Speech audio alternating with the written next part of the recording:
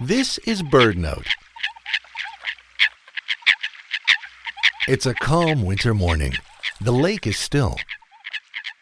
What is that sound?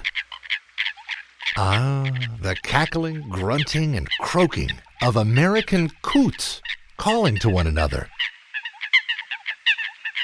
Coots are plump, chicken-like water birds, very dark gray.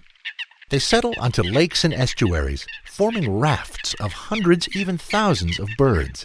They like to feed on aquatic vegetation, and sometimes they lumber ashore to nibble at grasses and agricultural crops.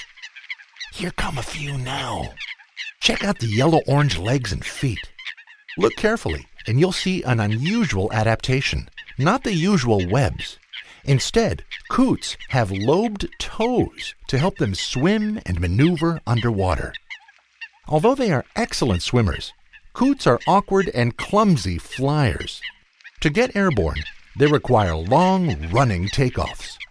There are some now, trying to take flight, flapping their wings and slapping their lobed toes against the surface of the water.